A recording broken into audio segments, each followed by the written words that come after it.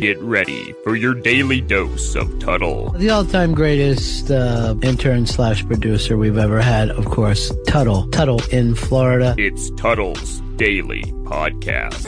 Nice cock! Nice cock! Anarchy! Anarchy! Anarchy! Greetings and welcome to another edition of the Tuttle Daily Podcast. Hope you guys are having a great weekend. I'm going to get into my interview that I did yesterday with Peter Adderton, the founder and CEO of Boost Mobile. But before I get into that, I want to talk a little bit about something. I'm a broadcaster at heart. I've mostly done radio, but even TV and radio broadcasting, I am absolutely infatuated with, especially this guy. And I was sad to see it. I know he was older, but you just never prepare yourself when one of these icons passes. But Regis Philbin, the guy was a legend, held the Guinness World Book record of being a host on broadcast TV, and he passed away today.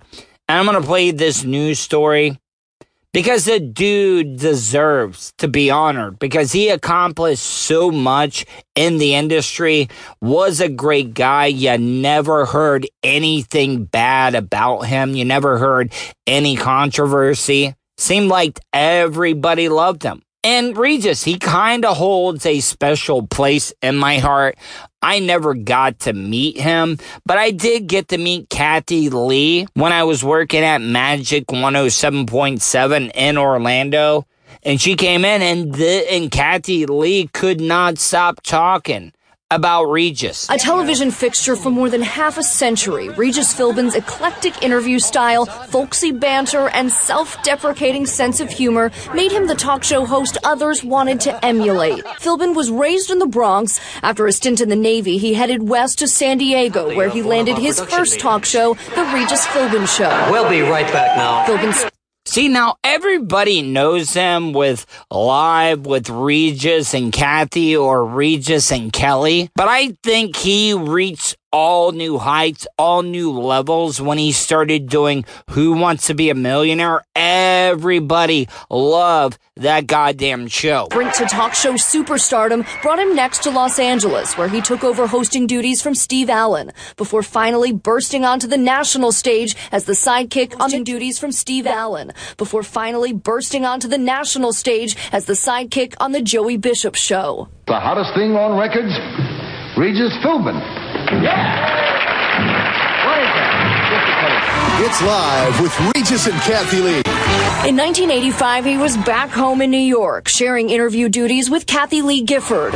Their show, Live with Regis and Kathie Lee, became a ratings winner, with the popular duo working together for 15 years. See, that's the thing about it. Everybody wants to talk about that morning show being a duo.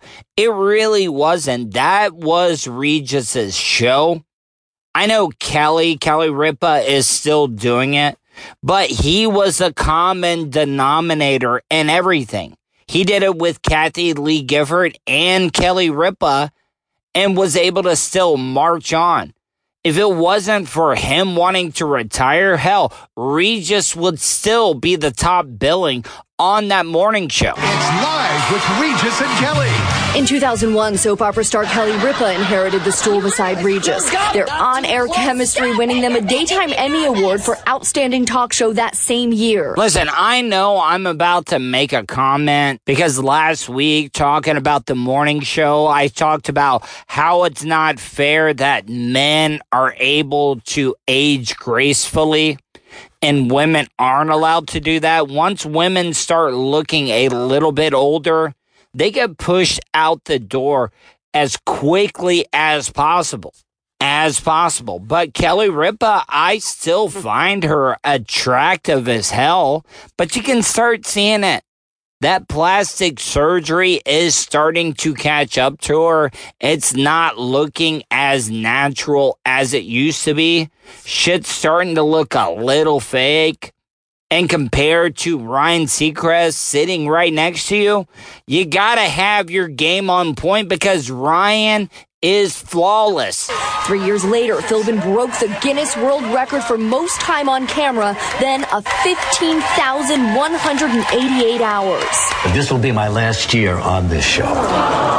And it was the biggest thrill of my life. Thanks, everybody. In 2011, stepping down from the perennially successful program live after nearly 28 years. The veteran broadcaster also graced primetime, most notably as the host of the popular game show Who Wants to Be a Millionaire?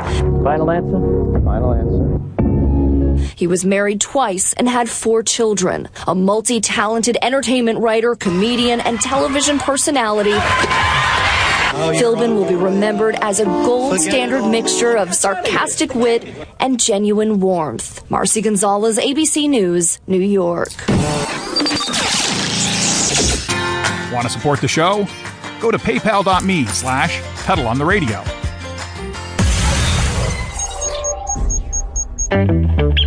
Have you considered owning your own restaurant franchise? Good Life Organics currently offers territories across the United States. Check out GLO Franchising. That's GLO Franchising on Facebook to sign up for an overview session today. Good Life Organics Franchising, a new partner of the Tuttle Daily Podcast. Tell them Tuttle sent you. Send them a message on Facebook at facebook.com/GLO Franchising.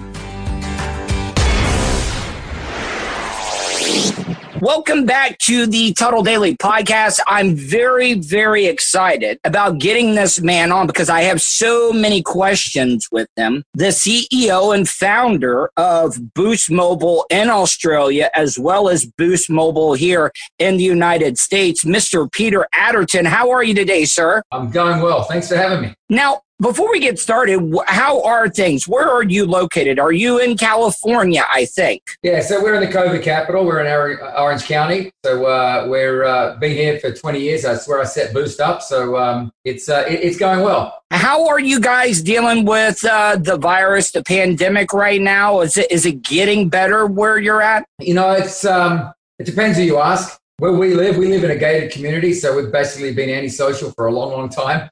So I don't really see that many people, but I think it's like everywhere. I think it's growing as they test more.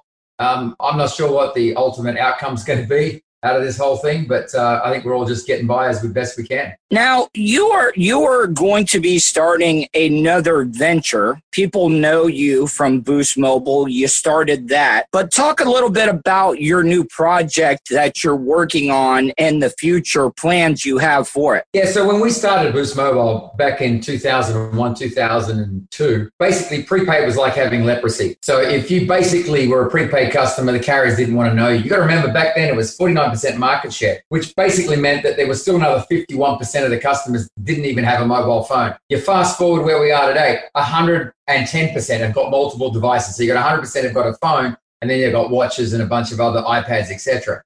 So the market's become very, very saturated. So instead of looking for new growth, you're basically stealing from each other. So when you take that mindset of, okay, basically I'm now going to have to take from another carrier or from my competitor as opposed to a market that's growing. And it's a very, very different dynamic. So what that has done is it's put the carriers into this price discount mode, right? They'll talk about 5G and they'll talk about technology and innovation, but there's none there. There's no innovation. The carriers haven't innovated ever. I've not seen them innovate. What they effectively do is sell other people's technology. They'll talk about innovation. They'll talk about 5G, but basically it's somebody else's technology that they're driving on. So what I wanted to do is upend the market. And so what we said was, and I went for a long, long time trying to buy Boost. For the last 2 years, I've spent the last 2 years fighting with the DOJ and the antitrust division and fighting with the FCC to try to get Boost the best. And we got that. And then they sold it out to Charlie Ergen and Dish. And so Dish has now got that. So the whole time I was sitting there going, how do I upend the market? So the way the market works today, and most people don't realize this, is that it starts out with a carrier creating a rate plan. So they'll sit there and go, we're a 35 or a 40 or a $50 plan. And then how much data gets attached to that? The average consumer has no clue how much data they're actually using. So when you walk into a store and you sit down with a dealer and you say, okay, I need to buy a phone service for me or my family, the first thing they're going to ask you is how much data do you use? Well, you don't know. You have no clue. So what then they're going to do is they're going to put you on a plan that incentivizes them. So you think about it. The carrier's created a plan which they're going to maximize the profit they possibly can. It then moves to a dealer, to a I guess, a retail dealer, and their job is to make as much commission as possible.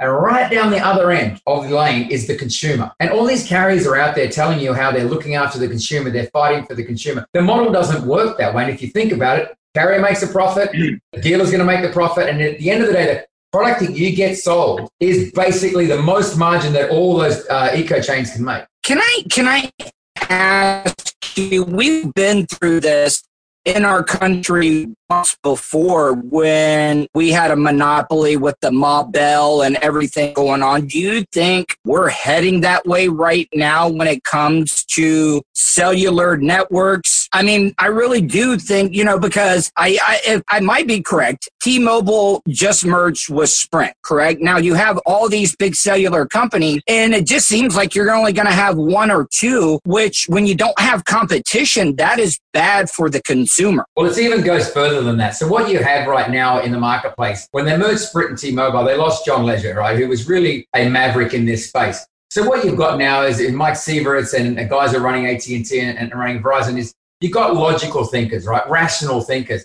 They're the last people that you actually want to have running these organizations. You want irrational thinkers. You want people who are going to think outside the box. They're going to challenge the status quo. Now, if you're an investor in the telcos, that's really, really good because now you're going to say, okay, there's going to be rational, the discounting is going to be gone. We're starting to clean up all that massive amount of price competition, and now everyone's going to stabilize and we're all going to make money. And as investors, that's really good for us. Well, guess what? It's not good for the consumer. So what we want to do is upend the model. I want to start with the consumer and work backwards. And if we make money on that customer, fantastic. If we can't provide the service for that customer that allows them to get a great value, then you know what? That's not the customer, or their customers don't want to be part of our service.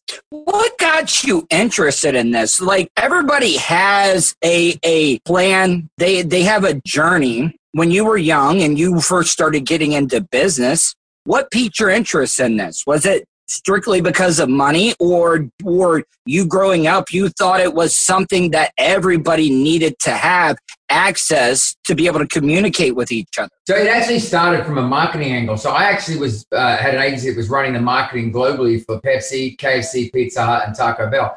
And we would do this research and we would see, that the phone became more and more important to the young person. Back in the days when we had the silver clam, connectivity became more and more important to the customer. And then I started thinking, well, imagine if these things became mini computers and now we can start doing all these other things. And you've got to think about when I launched a bunch of firsts, we're the first ones to launch Facebook on mobile. No kidding. 2000, when it was an EU. Everyone was fighting for MySpace. And my team came in and said, Peter, we've got to get MySpace. We've got to get MySpace. I said, no, I don't want that. I want to go after Facebook because I love the messaging that they were doing. First one's to stream a live concert. First one's to stream a live UFC event. We were doing things on EVDO 1X that they're doing today on 5G. On 4G. So we were really pioneering a lot of the development and the futuristic approach of where mobile is going to be. I've never done anything for money, by the way. Because I was told once by a very successful person, if you chase money, you will never catch it. And in fact, you'll end up dying trying to catch it. If you create a product and you create a service that consumers love, you'll make all the money in the world that you'll ever want to make. And so I've always put the consumer first. That's always, and even with Boost, everything that I do is how do I make the consumer's life easier? I mean, you and I both know that with a carrier today, which is supposed to be this digitally innovative company, if you look at Netflix and you look at Hulu and you look at all these services, TikTok, Snapchat, when was the last time you called customer care on those guys? I mean, you really can because they take care of us. They're all about the user experience. Bingo. That you're exactly right. So everyone says, well, it's a problem with the carriers because, I've got a billing issue. Well, why have you got a billing issue? Because they have an archaic system that's set up. So what I want to do with Mobile X is I'm going to upend the way wireless carriers operate, the way that they charge consumers. I'm going to start with the consumer and I'm going to work backwards. And without giving out too many secrets on what we want to do with our secret sauce, just imagine a living, breathing network that's optimizing your experience for you real time. So you don't need a $35 plan or a $50 plan or a $45 plan. What you need is a certain amount of data usage that you use on your basic usage. And you might be very different to somebody else. You probably are very different usage to somebody else. So why bundle you into one of 3 or 4 plans when you're very unique as a customer? So we're going to create a very unique experience that's basically going to put the power back in the hands of the consumer and optimize not only their phone experience, but their network as well. Do you happen to know off the top of your head, what does the average consumer use in data? I know some use more than others, but if you were just taking an average of what the average American uses in data a month, what is it? Well, it depends whether it's prepaid or postpaid. You take Australia as an example. The average usage down there is 5 to 10 gigabytes. Yet these guys are buying 30 to 40. It also depends where you live and what neighborhood you live in. So if you have a very, very robust Wi-Fi service at home, then obviously you're not going to use as much data. So it's very dependent. But I can tell you, it's nowhere near the amount of data that people are being sold today. The other thing, which is a complete lie, which really frustrates me, is this term unlimited. Now, if you took the unlimited term today, but here's the example. If you took the exact unlimited plans today and you moved those outside America to, say, Australia as an example, the government would not allow you to actually call it unlimited. They would actually, and it's been done before, and they've said, no, unless it's truly unlimited, it's not. You get to 35 gigabytes, then they start throttling you down. Yep. So basically, it's a capped plan.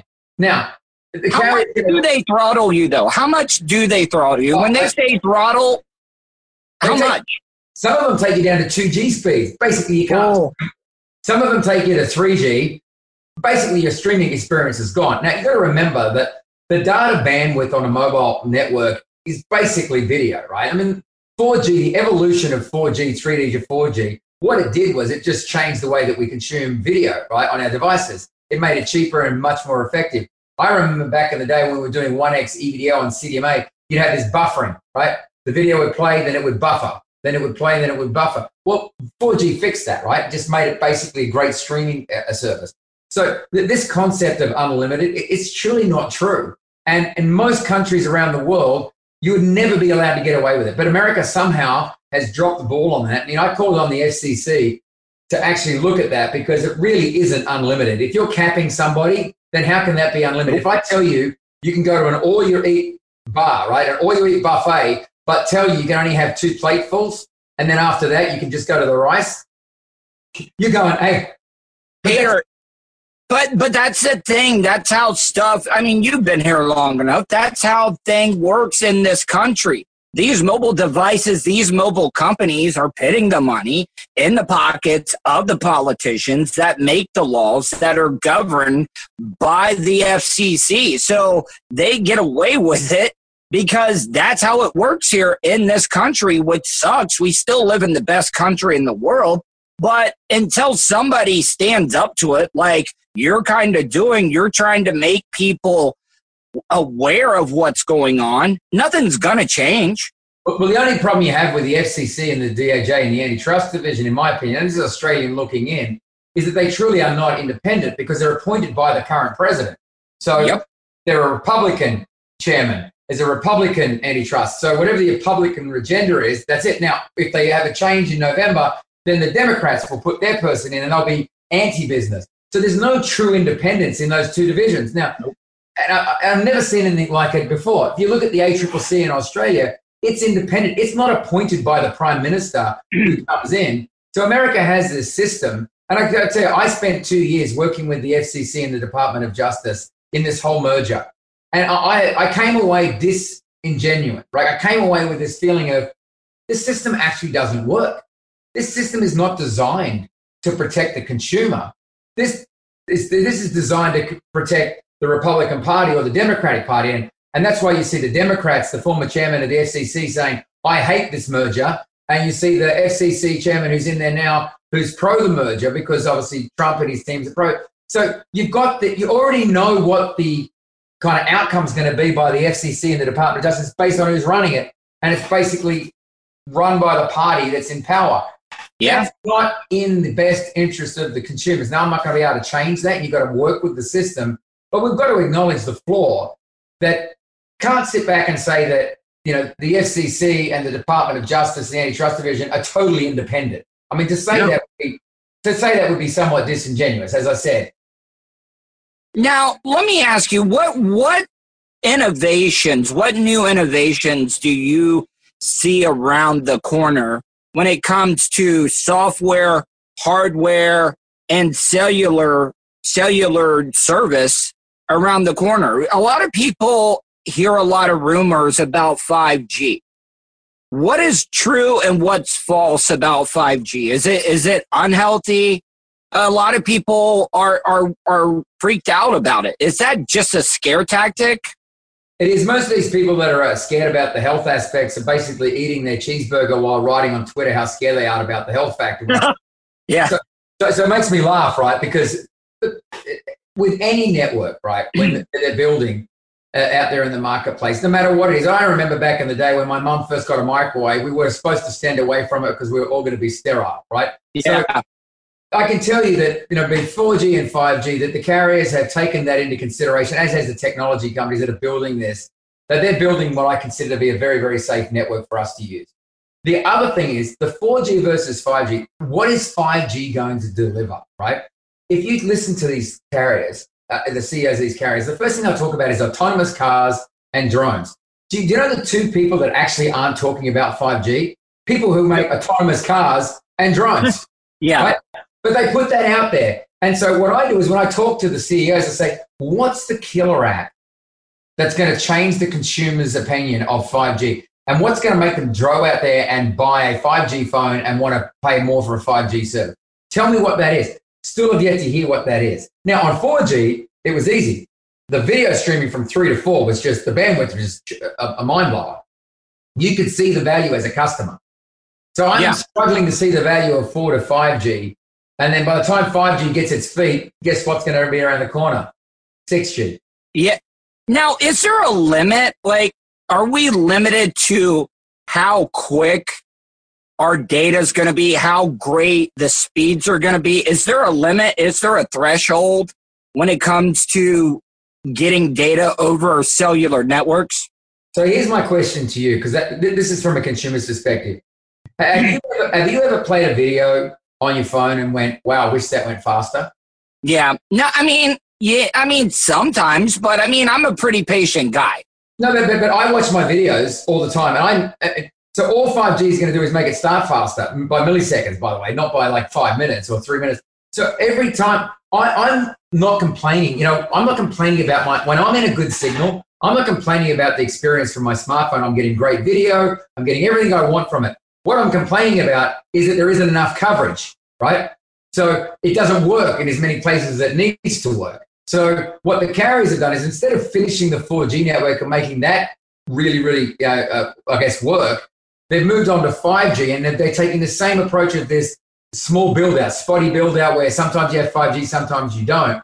So I'm sitting there going, you know what customers want is a very fast speed out of 4G, but they want to use it in more places, right? And they want it to be more consistent.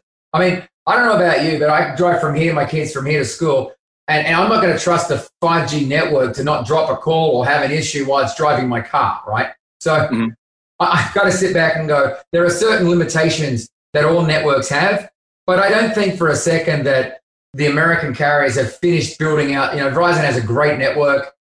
T-Mobile keeps touting their fantastic network, but every one of us has a poor experience at some given time on that network. I switched over to Sprint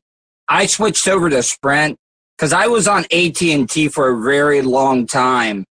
And yes, a little bit cheaper, a little bit more affordable on Sprint. But the service I'm getting is not as reliable. And that leads to my next question.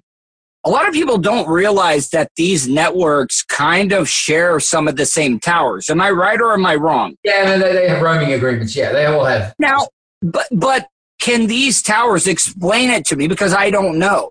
Can these towers get overloaded? Can the more that's on a tower, is that ruining everybody's experience with their cellular networks? Absolutely. Congestion is an issue that if you've ever been in New York, you probably face it about 4:30, 5 o'clock in the afternoon. Congestion is absolutely an issue with the networks, and that's one of the things that they've always had issues with. They've always struggled with inside the network. But they're getting better at optimizing that. They're getting better encoders to be able to make the videos play a lot more efficiently. So you've got that being built and being fixed very, very quickly. But it's no different to, I sit here on my broadband at home, and during the day it's fine. And then come 6 or 7 o'clock at night, everyone's at home and suddenly my Wi-Fi is now slowing down because, it's a pipe, right? So the more you squeeze through the pipe, the less you're going to be able to get. And I think what we've seen during COVID, everyone went home and suddenly people started to complain about their broadband speeds. It's because, guess what? There's a lot of people on it now. Now, all right, so what are some of the issues that you could see that the cellular companies could be facing in the future, like stuff that they need to be on the lookout for? Because a lot of these bigger companies, they take things for granted. They don't try to make things better. They kind of coast and rest on their laurels. Is there something that they need to look out for, things that they should be concerned about in the future? Yeah, well, I think carriers are having an identity crisis right now. They don't know whether they're a media company. They don't know whether they're a distribution company. They don't know what they are, right? And you look at the strategy that AT&T took, which was to buy Time Warner and create that HBO Max so they didn't let Netflix and some of those other guys start to steal their customers. You look at the approach that T-Mobile's taking, and you look at the approach that Verizon's taking, right? They've all got different approaches. So they're all having kind of like this identity crisis. And we basically have come to a point in time where doing the traditional carrier way of business is no longer going to make it work for them over the next 3 to 5 years. So the way I look at it, if you're a carrier right now, you're in an identity crisis, you're going to have to make a bet, and these are very expensive bets, on what you want to be in the next 3 to 5 years. And I think that that's the single biggest challenge. Now, their biggest threat is not each other.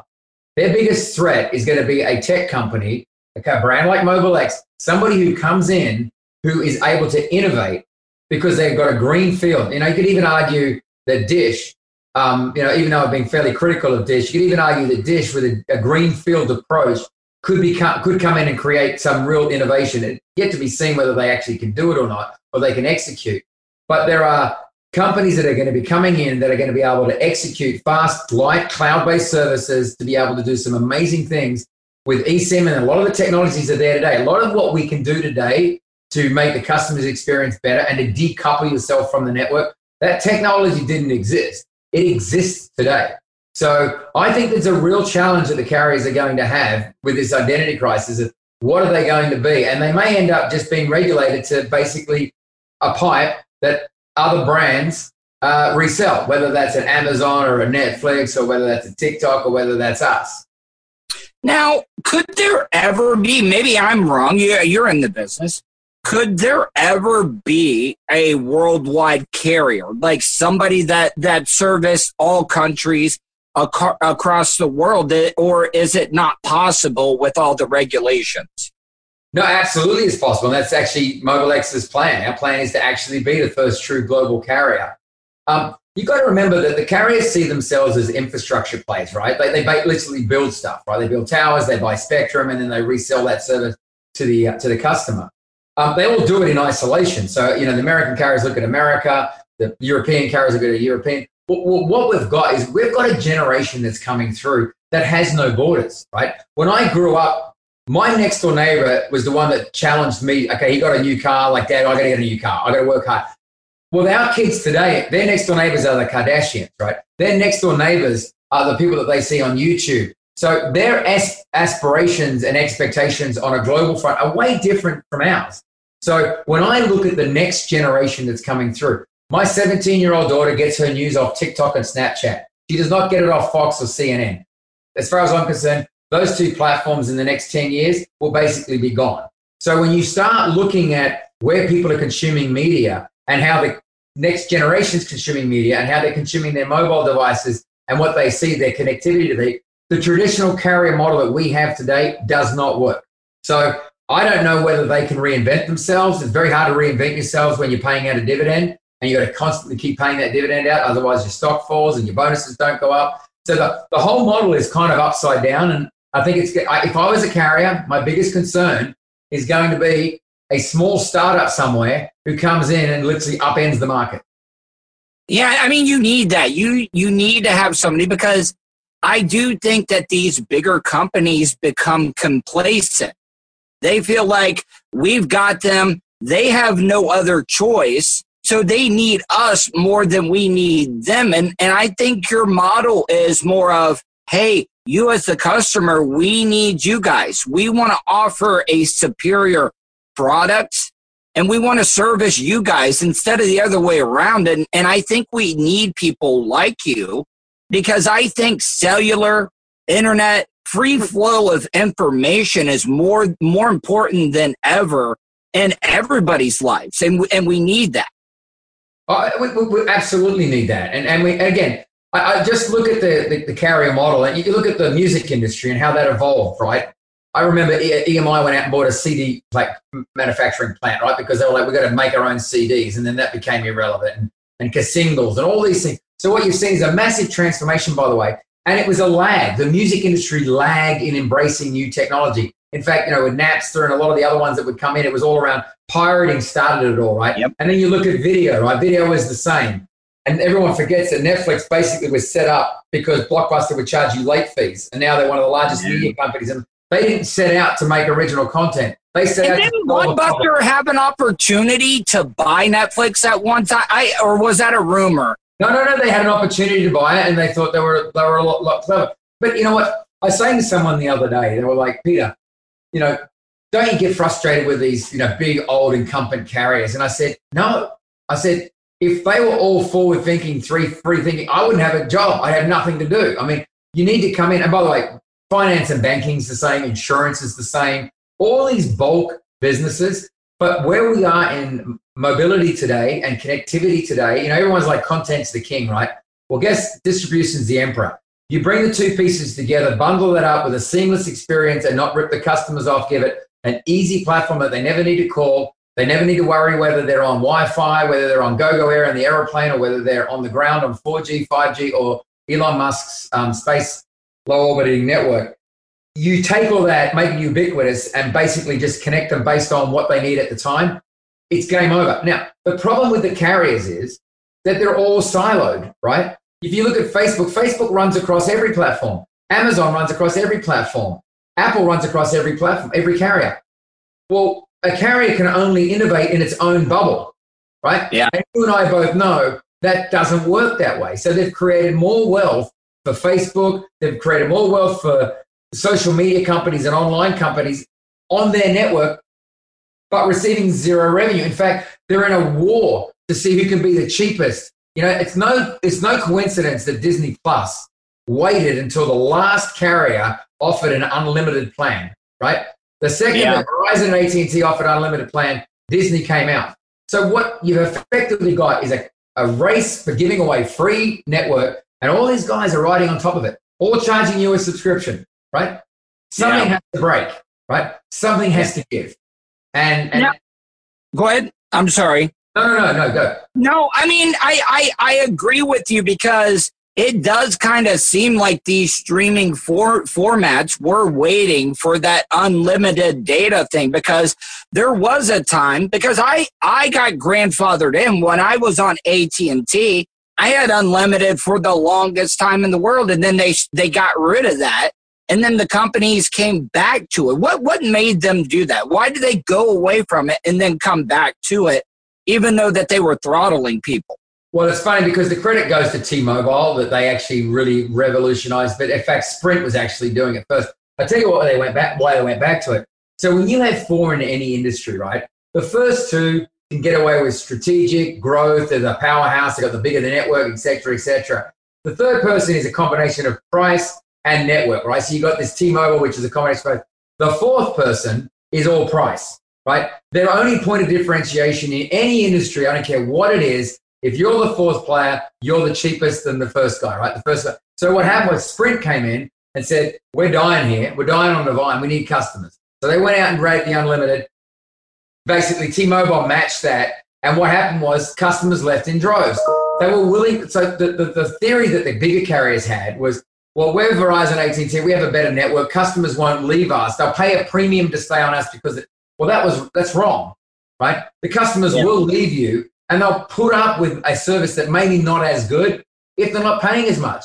But as long as it does the job, it doesn't have to do the job everywhere. So this concept of I've got coverage everywhere, and it didn't matter, right? Because if most people were living in a 10-mile, catching a train to their job and back, and the phone worked, Sprint worked, that was enough. You didn't need to have coverage in Montana. You didn't need to have coverage that you're driving on a freeway. It didn't matter to them. Now, I'm curious. I worked construction before I got into radio. I worked construction. I was a welder part-time. You know, when you're first trying to break into a business and something you love, you do it where you can do what you love. But why didn't like Nextel work with the two-way communicator? Because everybody on the job site had the Nextel, so you could hit the little walkie-talkie, and everybody loved it. It seemed like it was popular at one time. And then just all of a sudden, it just dropped off the face of the world. It was because Sprint bought them and Sprint wanted to get rid of it. What was that? Well, by the way, we launched Boost on Nextel. They were our partners. Oh, you did? Yeah, I had Push to Talk. I loved Push to Talk, by the way. I loved when I saw that from Nextel. That's why I went after Nextel and was very aggressive to get a partnership with them, because they had worked out a way of delivering voice twice, right? The problem is that the network itself was fairly archaic. And so what they tried to do is they tried to take a very good product in the Motorola IDEN network, which was the one that powered it. Yeah. They tried to morph it into CDMA. And what happened was the overall experience wasn't the same, right? The latency it was there. It just wasn't the same experience. So people went away. The other thing is you got to remember when Nextel was at its prime, and you may not remember this, but text messaging was from carrier to carrier. Like you couldn't go carrier? You couldn't go to different carriers? No. I mean, this only came out in 2002, 2002. Wow. So what you effectively had was, so that's why I tried to tell people the interoperability of text messaging was revolutionary, right?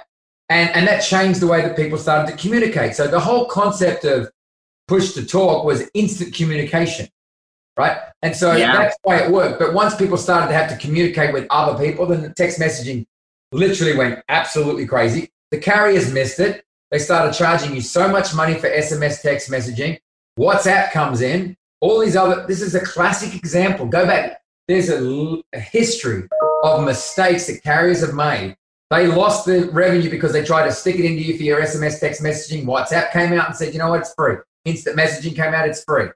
So and then carriers, suddenly their SMS messages went down. Remember? Go ahead. I know you're busy, and I don't want to take up a lot of your time. You're one of the biggest names I've talked to in a really, really long time, but I'm very interested. One of the greatest thing about our country, I got two questions. This is one I got to ask because personally, I like to hear stories about this. One of the greatest things about our country is the immigrants that come here to make a life for themselves. Tell me a little bit about the story. What made you want to come to the United States and pursue a successful business here? Was it hard to do? Just give me a little bit of a run through. What made you want to come here? What made you want to work here and create a business? Because you've helped create jobs in this country. And I think that's what makes our country great. I probably created 25 to 30,000 jobs inside the Boost ecosystem.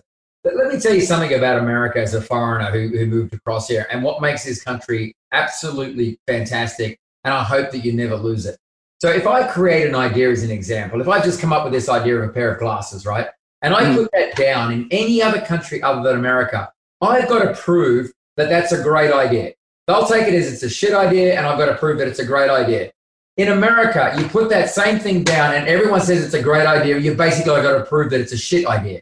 So that mentality then means that people will invest in that idea early. So the reason why America is so great for, and by the way, outside of countries like Australia and other countries that I've lived in, Hong Kong and Europe and the UK, is that every idea is a good idea until proven otherwise. Everywhere else outside the country, every other idea is a shit idea until you prove that it's a good idea. Well, what that does is it restricts the ability for entrepreneurs to be able to be successful. So if you take that mentality that when you come here and I pitch an idea and the Americans are like, we love it, that's going to work. And so suddenly, the investment starts to flow, right? Then the ideas. Now, some of these things will end up being really good ideas and some of them will be terrible. The reason why this country innovates better than any other country in the world, and that basically everybody else is copying America, the reason why is because of that mentality. Every idea is a good idea until proven otherwise. And they take chances. They take chances and they'll invest in ideas. And as long as America doesn't lose that, I don't care what's going on in the political world right now. As long as America doesn't lose that, that's the dream That's what makes this country great, is the willingness to accept and invest in ideas early on without thinking that they're not going to work. And I think that to me is what drove me. So when I came across here, it was a breath of fresh air because I'd launched Boost in Australia. And let me tell you, it was hard yards in Australia. It was hard. It won't work. No one's going to want to buy it. Why are you doing it? You're going to waste your time and your money. Blah, blah, blah. You come to America, it's like, that's fantastic. Let's do it. Let's get going. So that can-do attitude, let's make this happen, is what I fell in love with. And that's why I've been here 20 years. And that's why I've got 3 American kids. That's why I think this is the greatest country in the world, even though America's doing their best to blow it up. I don't think it's possible. I think the foundation of this country is too great. And the basic principle of America, which is basically a dream, you've got a dream, you can see it to reality. If that doesn't go away, which I don't believe it will, this country will go on to still continue to be the greatest country. All right. Before I let you go, just walk me through, because I was also interested about this. What is the distribution going to be like for MobileX? What is your vision of the distribution? I mean, are you going to be creating your own towers?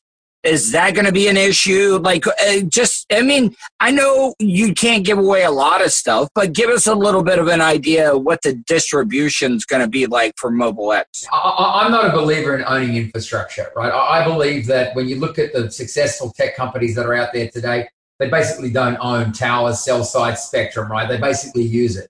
So we're going to basically work with a carrier to do what we call an MVNO, which is what Boost was, where we basically wholesale their network.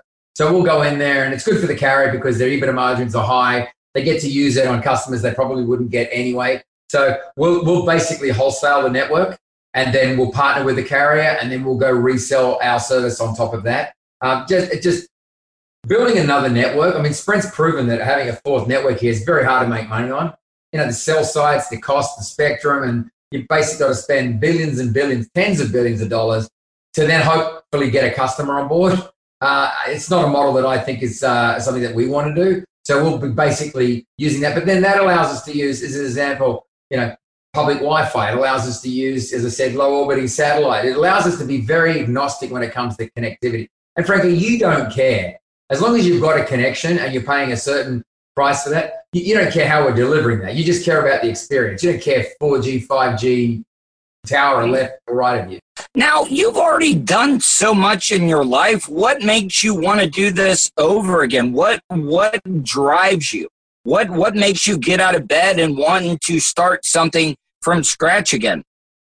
When I went through the last 2 years of this whole Boost merger with T-Mobile, I get inundated by staff of both T-Mobile and Sprint X and Current, as well as dealers and consumers. They reach out to me privately, and just hearing them go, Pete, we need something new. We need something that's about us. We need a new Maverick, and then we need someone who's going to upset the apple cart, who's going to drive it.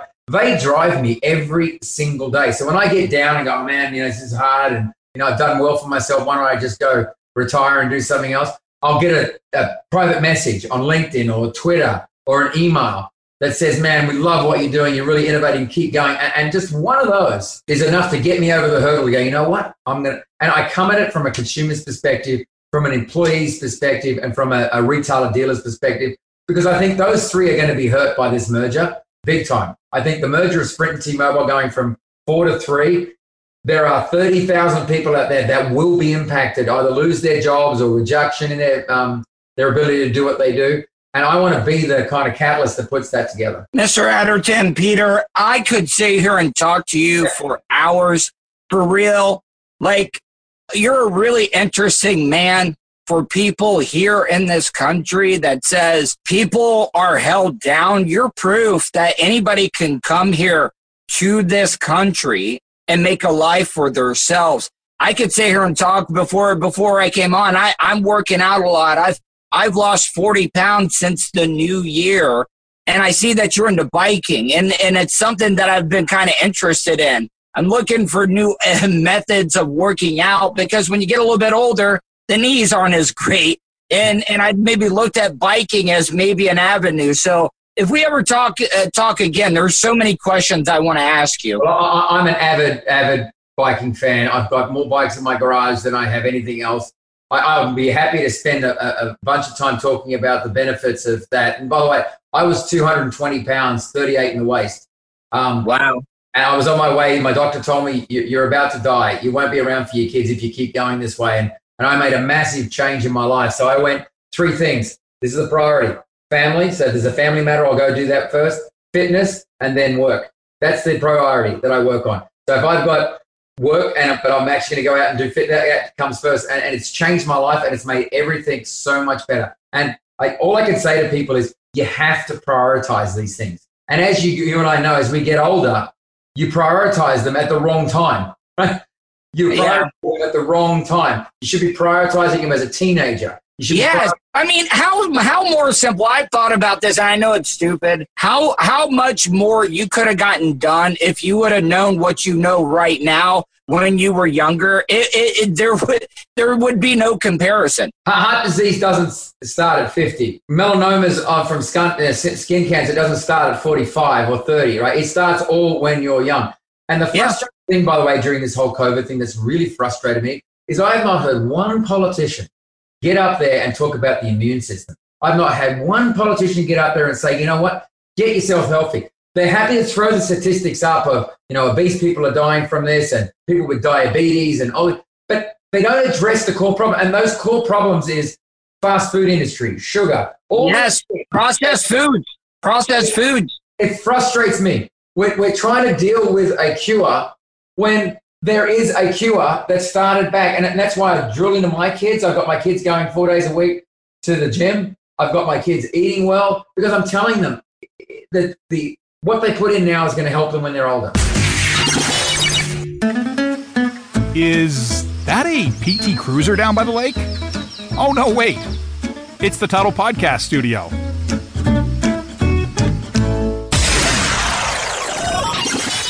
Tuttle's Daily Podcast is brought to you by StitchYouUp.com. For your embroidery, screen printing, vinyl, and direct-to-garment printing needs, visit StitchYouUp.com. Stitch You Up specializes in custom caps, shirts, decals, and anything you want to personalize. Whether it's one item or large orders, they can handle any size. Unsure about what you want? Let Stitch You Up help you with your logo design. Visit StitchYouUp.com. Or contact them, Eric@StitchYouUp.com. Stitch You Up. Definitely not your grandma's embroidery. All right, time to wrap up the show. Want to thank everybody for listening today. I can't thank you guys enough. All of you that are sharing it, telling your friends, your family, your loved ones, your neighbors, your coworkers, whoever it may be. Because I'm not on the radio anymore. I have no platform to be able to plug this other stuff that I'm working on. So all the growth out of the Tuttle Daily Podcast is because you guys sharing it and letting people know about it. That's the only reason this podcast is growing, thanks to you. I'll be back tomorrow. Hope you guys really, really enjoyed today's show. Thank you to Peter Adderton for being on the show. Can't thank him enough. I look forward to working with him in the near future. Hope he was impressed by this interview. I don't get that little shock that you get from famous people or rich people. It just doesn't happen. I don't get nervous. I don't get embarrassed. But I still got to look out with what I do or I say, because in the long run, this is a business and I want to be able to work with him in the future. So no matter what I can do, I'll do it. The guy is a good guy. That's the type of immigrant that you want in this country. Somebody that's going to come here from another country, create jobs. Hell, the guy said over 30,000 jobs. That's the type of person you want here. And that's why I found it interesting to be able to talk to him. And that's why I did it. All right, guys. Hope you guys have a great last day of your weekend. I know tomorrow is the beginning of the work week, but hopefully I was a little entertaining and helped the weekend go by smoothly for you. And I'll talk to you tomorrow, guys. See ya.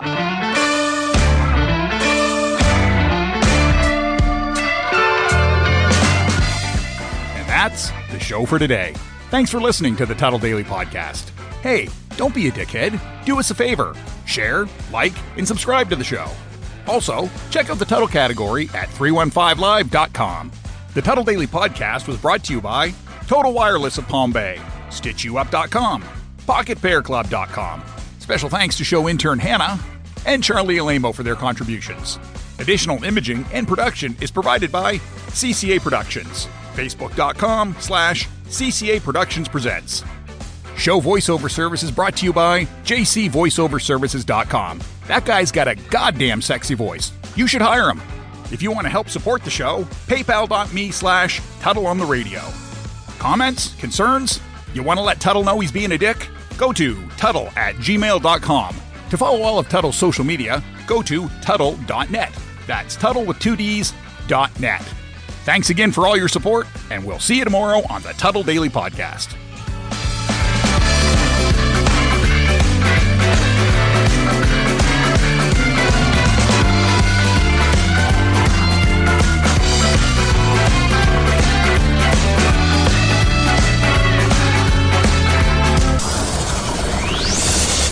Hey, yo, Terry, fuck going on?